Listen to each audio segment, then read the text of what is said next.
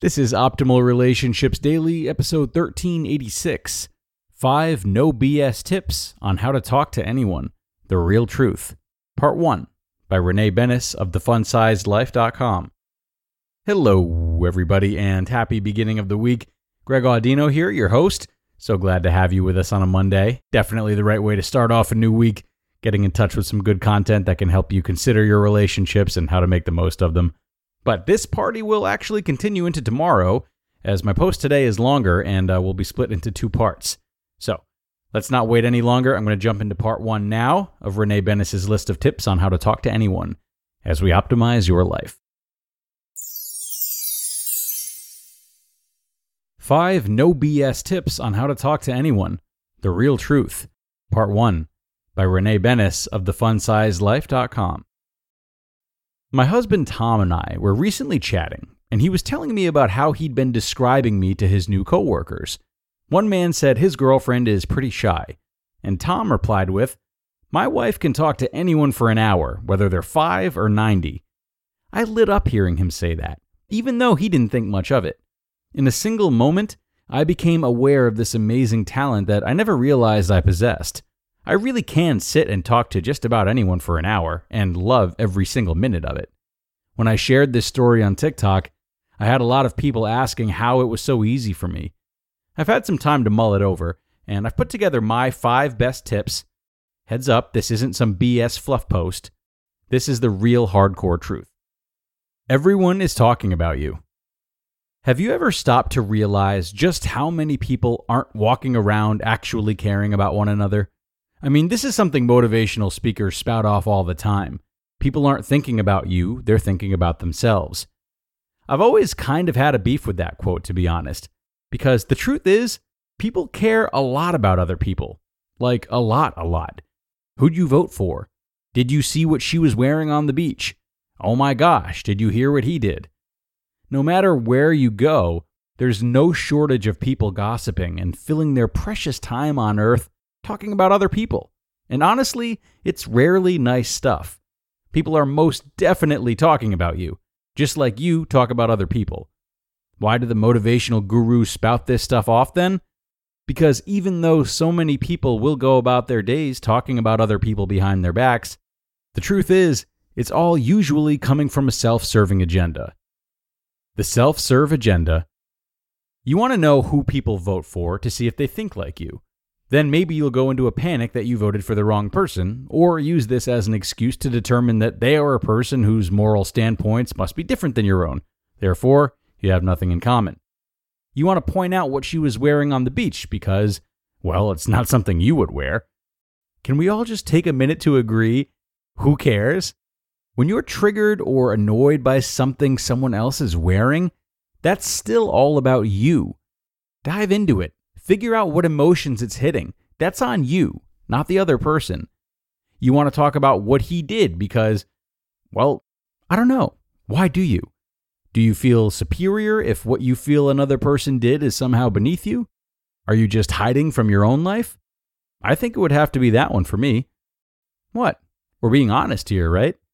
I'm not going to act like I've never once talked about someone else behind their back. In fact, I've spent an obscene amount of my time on Earth caring far too much about what other people were doing and talking about how they were conducting their lives. Most likely the reason behind it was because it was much easier to talk about other people's perceived shortcomings than it was to look myself in the mirror and admit all the stuff I wasn't taking action on in my own life. Other people's movement tends to make us hyper-aware of our stagnation, and in an attempt to justify our lack of action, we simply talk poorly about others. So yeah, you care about you. I guess what I'm saying is that, yeah, at the end of the day, we're all pretty concerned with protecting ourselves and our ego. Here's the thing about me, though. I've not always been good at talking to people. I have been actively fighting my ego for close to a decade. Here's what it's taught me about speaking to other people. Genuine desire. How many times have you gone to a party and tried talking to someone only to have your head filled with thoughts like, oh my gosh, I hope my breath doesn't smell bad. I have no idea what to say. I'm so awkward.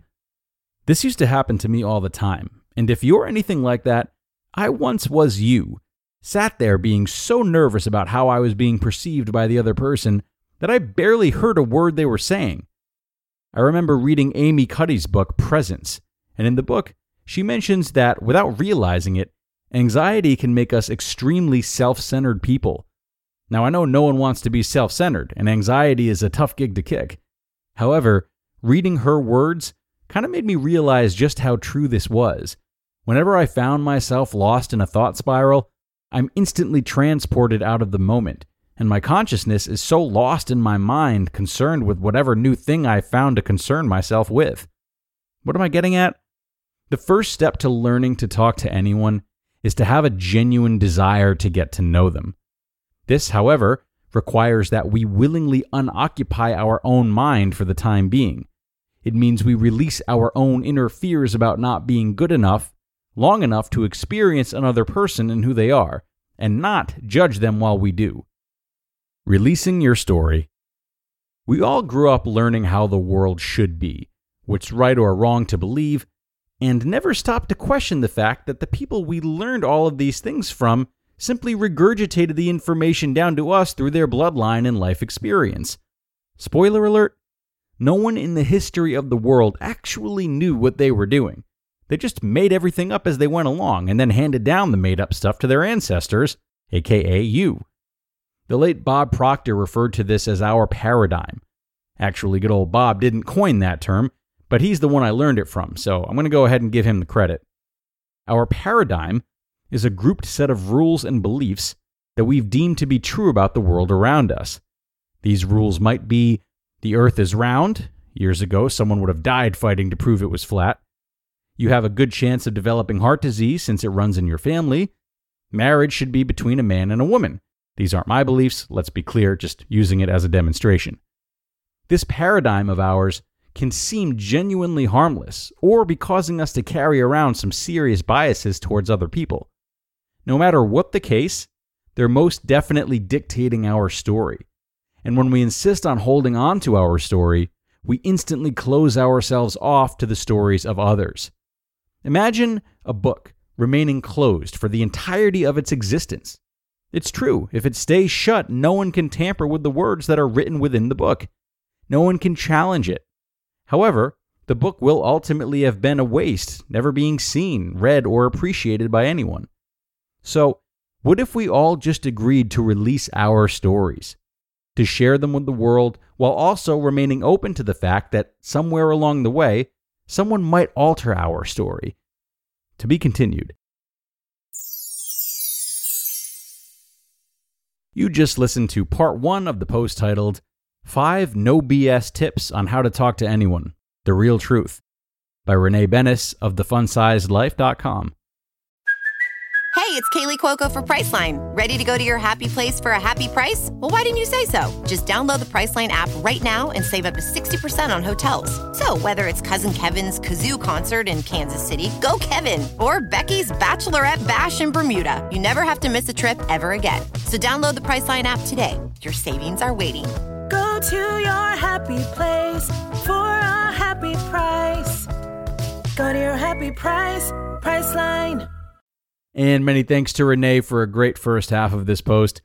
It seems to me that a tough line is being towed here so far. The line between let's just release and commit to sharing our stories, and it takes a long time to be able to do that if we want to do that due to any type of conditioning. And though we still have the second half to read tomorrow, I think it's important for anyone hearing this content or similar content to really sit with themselves and consider where they fall on that spectrum. It's not as cut and dry as we'd hope for it to be, just letting go and opening up without fear of judgment. And assuming that you can just let go will likely hurt you more. So to make progress towards this, start the journey with questions like, what do I open up about easily, and then what's harder for me? Who is the hardest person for me to open up to? What subjects have I been taught are taboo? What topics do my circle of people embrace, and what do we shy away from? Why is that? These expository questions can get you some answers on your individual relationship to this type of idea, and it's an important side exercise to this type of article, in my opinion.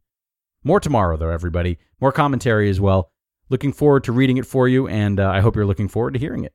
Have a great rest of your day, and I'll see you back here for part 2, where your optimal life awaits.